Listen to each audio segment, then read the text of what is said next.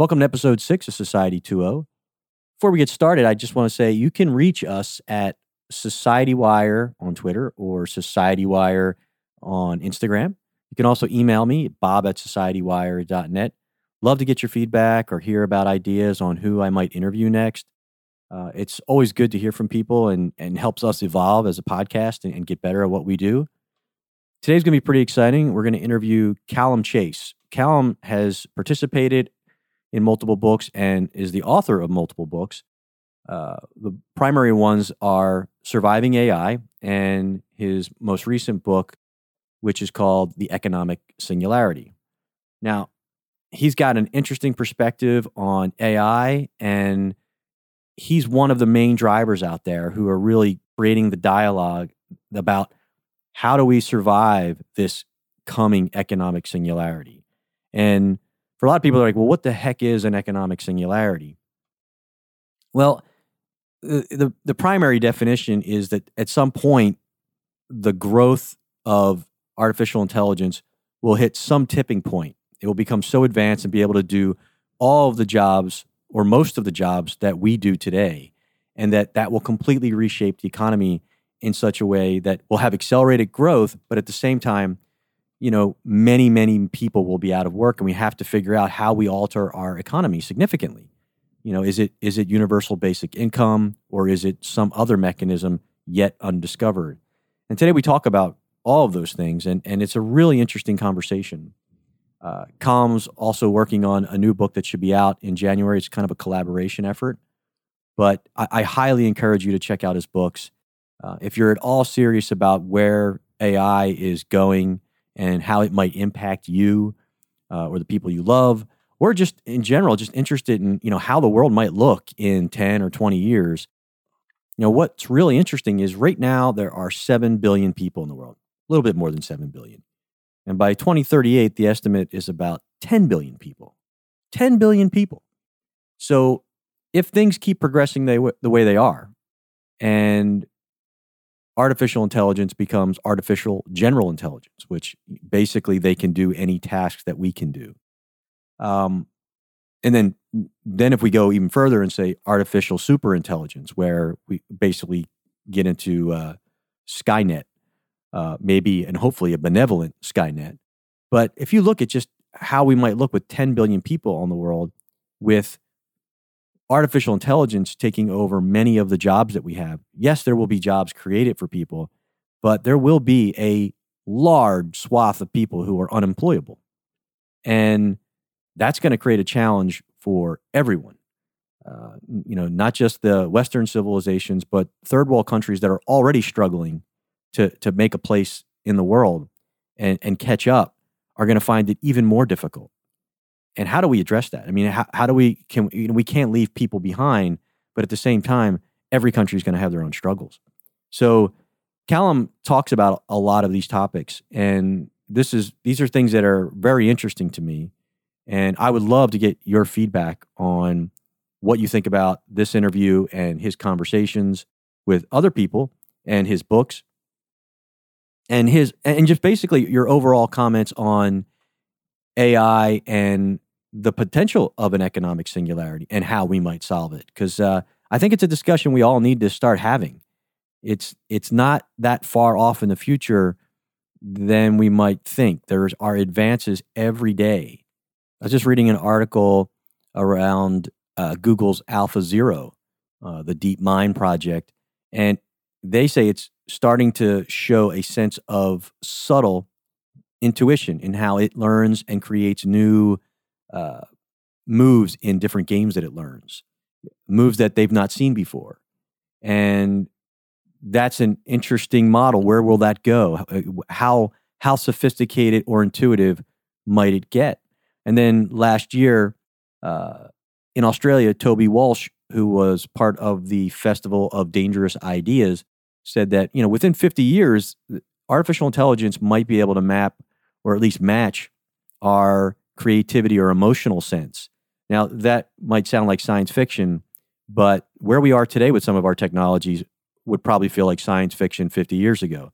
So just something to keep in mind. And I would say, do some research on it, read up on it. If there's somebody else you think I can interview that can go deeper into this, let me know. I'd love to have that conversation. But enough of me gabbing away. Let's get into the interview with Callum. All right, I'd like to introduce Callum Chase, author of Surviving AI and the Economic Singularity. He's also well known as a futurist and speaker. Welcome, Callum. Thank you very much, Bob. It's a pleasure to be here. I really look forward to speaking with you. I just finished the Economic Singularity, and there's so many things that I'd love to talk about, but in the interest of time, I really wanted to kind of deep dive into artificial general intelligence and superintelligence, and even further into that, what the potential outcomes are going to be. I mean, you talk a lot about that in the book, and while there are people in general talking about artificial intelligence and how it can be applied to business, I think there's really only a handful of people kind of waving the flag and saying, hey, we really need to start thinking about the outcomes of the future and what this might look like in education. And more importantly, what you address a lot, or what you speak a lot about, is the job market and what it's going to look like in the future. Sure. So artificial intelligence is our most powerful technology, and it's going to produce, I think and hope, some really wonderful outcomes and also some big challenges. And as we go through the next few decades, the potential upside, the potential downside changes. So right now we're struggling with how we deal with privacy and with bias and with transparency. And those are all important issues. A little further ahead, I think probably a generation, there's the possibility that we will get widespread, massive technological unemployment. So, maybe a half of the population will simply become unemployable, which is a huge change. I think it could have tremendous upside outcome, but it raises challenges.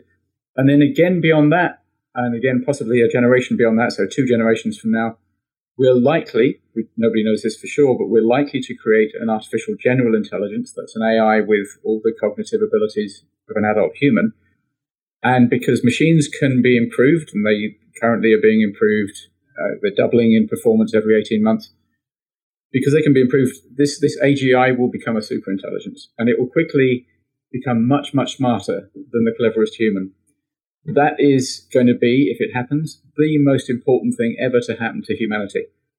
Quite likely, we will either go extinct or we will become godlike in the sense of the ancient Greek gods rather than the sort of Abrahamic gods. So, yeah, we should be thinking about all of these things at all of these stages, and each of them is such a big subject that you have to focus, really. I have latterly chosen to focus on the job future, and that's mainly because the other issues, I think, are being reasonably sensibly addressed already. So superintelligence is being addressed by 4 existential risk organizations, the Future of Humanity Institute and the Centre for the Study of Existential Risks here in the UK, and MIRI and the Future of Life Institute in the States. And privacy, bias, and transparency are being studied by a whole host of people all over the place. The jobs debate is, I think, not being well done. Initially, people said, oh, crikey, robots are going to take all our jobs, everybody run for the hills. And then there was a backlash against that. And now the conventional wisdom is machines will create some churn, there will be some job losses, but lots of new jobs will be created, so that'll be okay, and humans will carry on doing jobs forever. That might be true, but I think there's a very good chance it's not true. And we need to think carefully about what happens if it's not true. And we're not doing that. People tend to say, oh, universal basic income is the solution. Well, I don't think it is.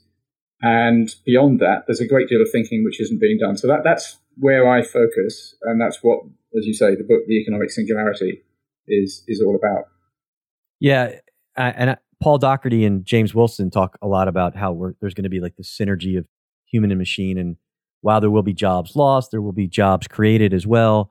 I'm a little less optimistic. I do think there will be synergies in the early stages, but at some point there will be an AGI develop where it's that iceberg effect you mentioned in one of your talks.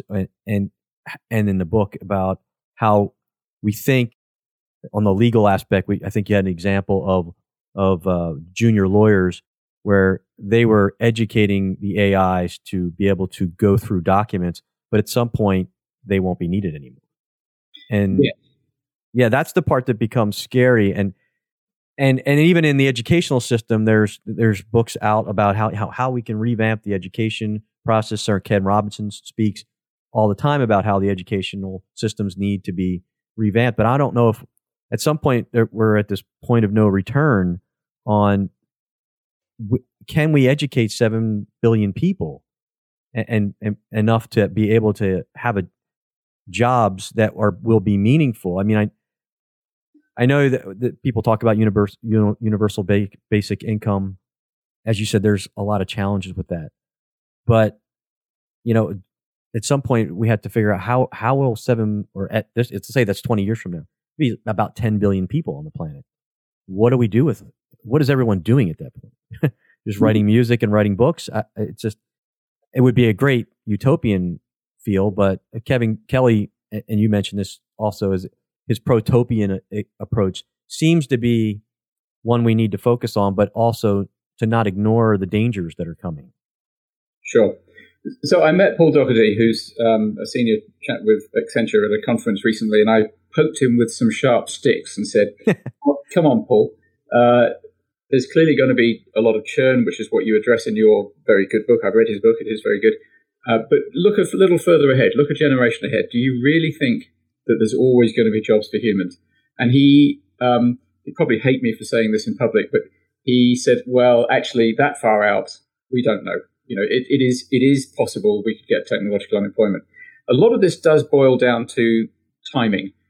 Most people, when they say things like, that machines are going to just carry on, automation will create new jobs, they're really only thinking 5 to 10 years ahead, which is fair enough. That's as far ahead as most businesses need to plan, and as far ahead as most of us can think about in our own lives, with any kind of practical reality. But further ahead than that, it's very uncertain. And I think we should be doing some thinking about planning for the contingency that in a generation, half the population or more is unemployable. And so that's where I focus. You mentioned education, and clearly in the shorter term, when machines take over some jobs and people need to be retrained, then there's a demand for retraining. Now, it's very clear that's going to happen in the next few years, and it might take a decade, but in the next few years, we're going to have self-driving cars taking over the driving job from professional drivers. And that's a lot of people. That's 5 million people in the US and another 5 million people whose jobs depend on those 5 million. So it's a lot of people. Google Duplex shows that call centers are not going to need as many people in the medium term. Amazon Go shows that retail is the same, and Amazon is going to automate its warehouses increasingly. So there's going to be churn in jobs, and we're going to have to retrain people. That I think is hard to deny. So can the education and the retraining system cope? Well, probably not. Can we reform it? Again, probably not. You mentioned Ken Robinson. He's been saying sensible things about the education system for decades, I'm sure, certainly a lot of years. And the education system is really good at resisting reform. However, why do you think that is? I hate to interrupt, but I've been curious about that as well. Why? Oh, because it's a very big infrastructure, very big organization, full of very smart people. Teachers are not fools. And they have very strong views about how things should be done. They tend to be a bit left-wing, and they don't like being told what to do by central government. So it's a great big blob with a lot of inertia. However, I think there's something that is going to change them, and they're not seeing it coming. I think very few people are aware of what's coming, and that is AI. Because I think in a decade, or certainly 2 decades, we're all going to have AI tutors. We're going to have our digital assistants know a lot, everything about what we know in a particular field, what we need to know next, and how we best learn it. What time of day it's best to give us the next lesson, what format we want the lesson in. I mean, there's a lot of nonsense talked about people being kinetic or visual or auditory learners, but people do learn things in different ways. And these AI tutors will know the best way to teach us, and they will deliver information to us in the best way. So everybody will have a one-to-one relationship with their teacher, which is something that almost nobody has now. And these teachers will be better than any human teacher has been in the past. I don't think that removes the need for human teachers altogether, although I suspect it will reduce it in the longer term. So I think education is going to get revolutionized despite itself, and no thanks to any help by any politicians. It's just going to happen through the technology. And that we need that to happen, because otherwise all this massive amount of retraining that the job churn will create probably can't happen. Yeah, I think the term homeschooling will take on a whole new definition when you have the ability to have a university level degree from your own personal assistant. Exactly so, yeah. It's going to be really interesting. But you mentioned a lot. I've heard you speak in a couple different venues, and you mentioned the Star Trek economy.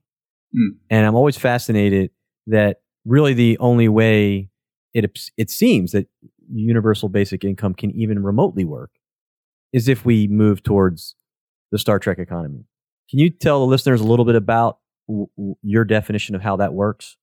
Yeah, sure. So this is the argument that, cast your mind forward 30 years, more than half the population is unemployable because machines can do pretty much everything that humans do for money.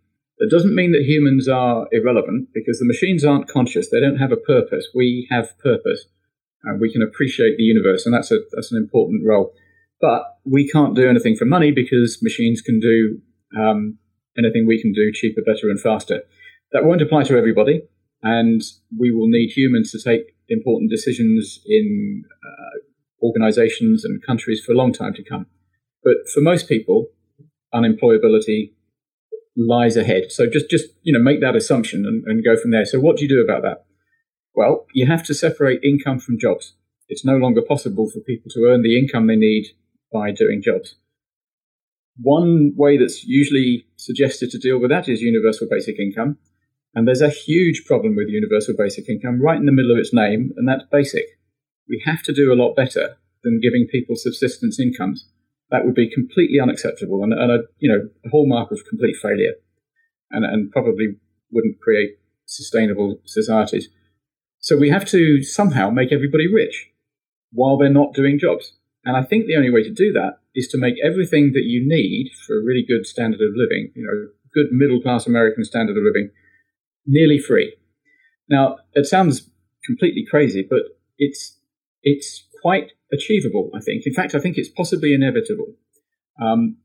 Think about the music industry. When I was young, certainly, Bob, you look quite a youngster, so you may not remember this, but I'm not too far from you. Okay, so when we were young then, it was impossible for even a rich person to be able to listen to all the music that they might want to.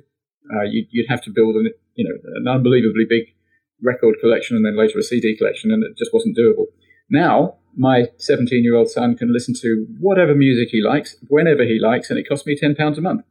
So the music industry has been dematerialized and close to demonetized. And I think that's achievable across most of the economy, given two things. One is we take humans out of the production process, and two, we take the energy cost out of the production process. And the cost of solar cells is on an exponentially declining cost curve. So that's doable.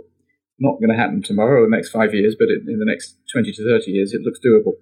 So if we can demonetize, mostly dematerialize and demonetize the economy, everything that you need for a really good standard of living becomes nearly free.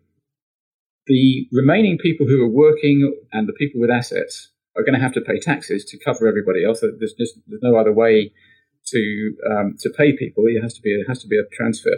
But the payments can be non-punitive, can be very easily affordable. So I think that is probably the only way to restructure our economies if we are going to have full-on technological unemployment. There's very few people talking about this at the moment. Most people don't really get as far as thinking that technological unemployment is possible, and those who do mostly think, oh, well, UBI will sort it out, and they don't think about the problems of UBI. UBI has become a bit of a religion, and people don't like hearing criticisms about it. My most responded to blog post was about the problems of UBI. I got hundreds of thousands of people telling me, it was very funny, telling me what a blithering idiot I was because I couldn't see the obvious. Nobody actually argued nobody sort of addressed the arguments. They just were all convinced I was an idiot. Well, they're probably right. I probably am an idiot, but I think the arguments were sound. So this idea of the dematerialized, demonetized economy, that's the economy of radical abundance, is what some people call it. Peter Diamandis and Ray Kurzweil, the founders of Singularity University, talk about that. And the Star Trek economy is just a fun... No, I love the name. I'm a Trek fan. So yeah, everybody's a Trek fan. So, it's a fun alternative name for it. Yeah, I look at that. I thought a lot about this when I read the book, and I thought, a sharing economy. People talk about the sharing economy. I don't really think that works.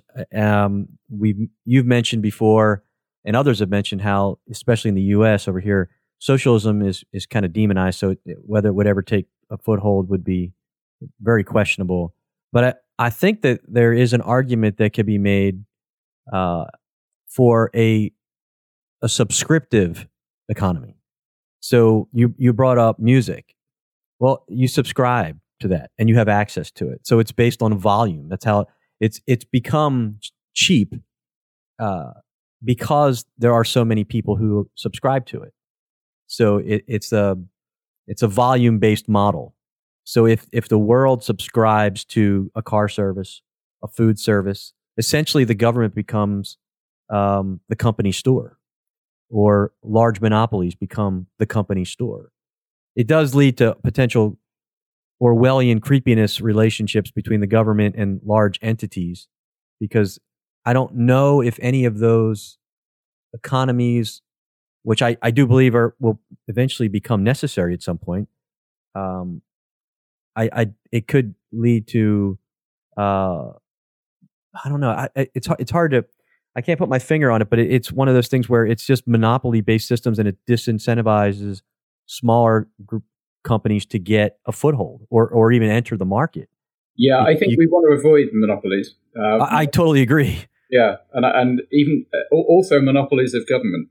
The one thing we know about monopolies is that where you remove competition, you get no incentive to innovate, no incentive to bear down on costs, no incentive to improve levels of service, and you get lots of corruption. So monopolies and central government control tend to be pretty bad, and I don't think it's necessary. I don't think that we have to have the Star Trek economy in a socialist model or in a monopolistic capitalist model.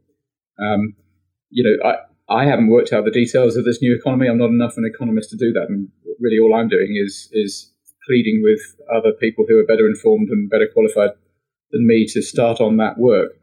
But socialism has failed wherever it's been introduced, and its defenders say, well, that's because it's never been tried. Well, or done right, yeah.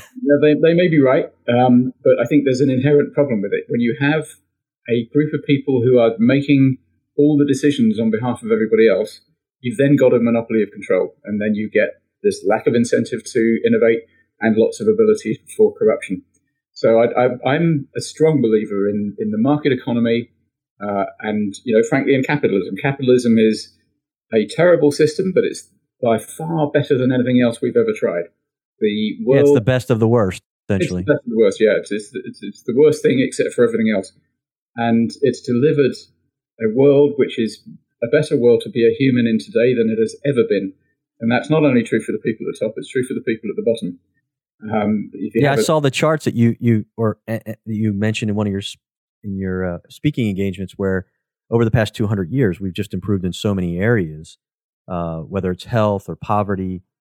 And one of the things that worries me is that if we don't heed the warnings of people like you, that we could end up reversing some of that if we're not able to democratize some of the advances that AI can bring, and they're just isolated to countries that have the capital. Yeah, and if we don't recognize the benefits that have been generated, the current wave of populism is it wouldn't happen if people realize just how much better the world is now than it was, 30, 40, 200, 1,000 years ago. There's a very, very good website called Our World in Data, which was it's building on the work of the late, great Hans Rosling, a Swedish statistician. And it has a lot of really good data about how the world has improved. The world can still and needs to get a great deal better, and I think it will in the coming decades. But we really ought to recognize how much better it is than it was. Steven Pinker wrote a very good book called Enlightenment Now, using the data from Our World in Data. And it's a very good starting place for anybody who believes that we are in a world of terrible inequality. A lot of people do believe that. It simply isn't true. So, we're in a good place now, and it can get a great deal better if we meet the challenges that AI produces. So are there any new books you're working on right now? Yes. So I have...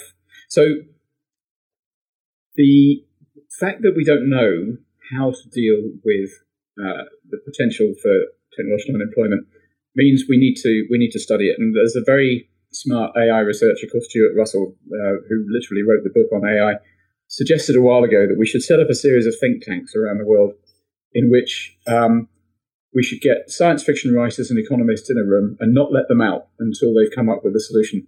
Well, I can't, or at least a great book. Oh, yeah, exactly, yeah. I can't do that, but I have set up a think tank called the Economic Singularity Club. And we are publishing a book in January called Stories from 2045. It's a collection of 35 short stories.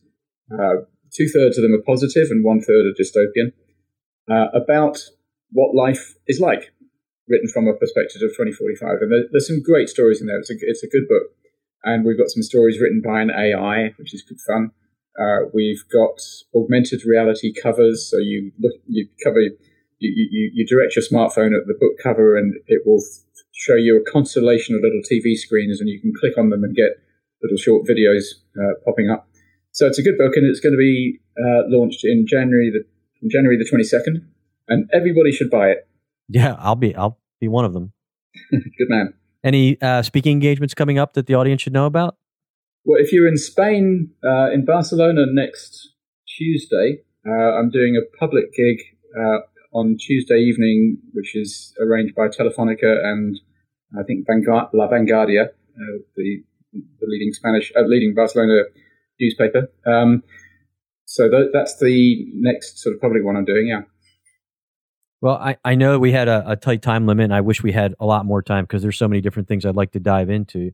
But I really, really appreciate your time. And if there's anything I can do to help out and get the message out, let me know. This is my small contribution, is just to get the conversation going in the general public to think about what the future might look like.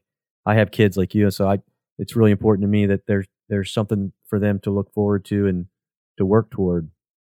Well, that's great. But what you're doing is what we all need to be doing. We all need to be continually updating and reinforming ourselves about what's coming, thinking about what's coming, and trying to shake everybody else awake. Because our exponential the exponential growth in our technology is already producing rapid change, but it's nothing compared to what's coming. And most people don't realize that. So you're doing a great job. Let's keep it up.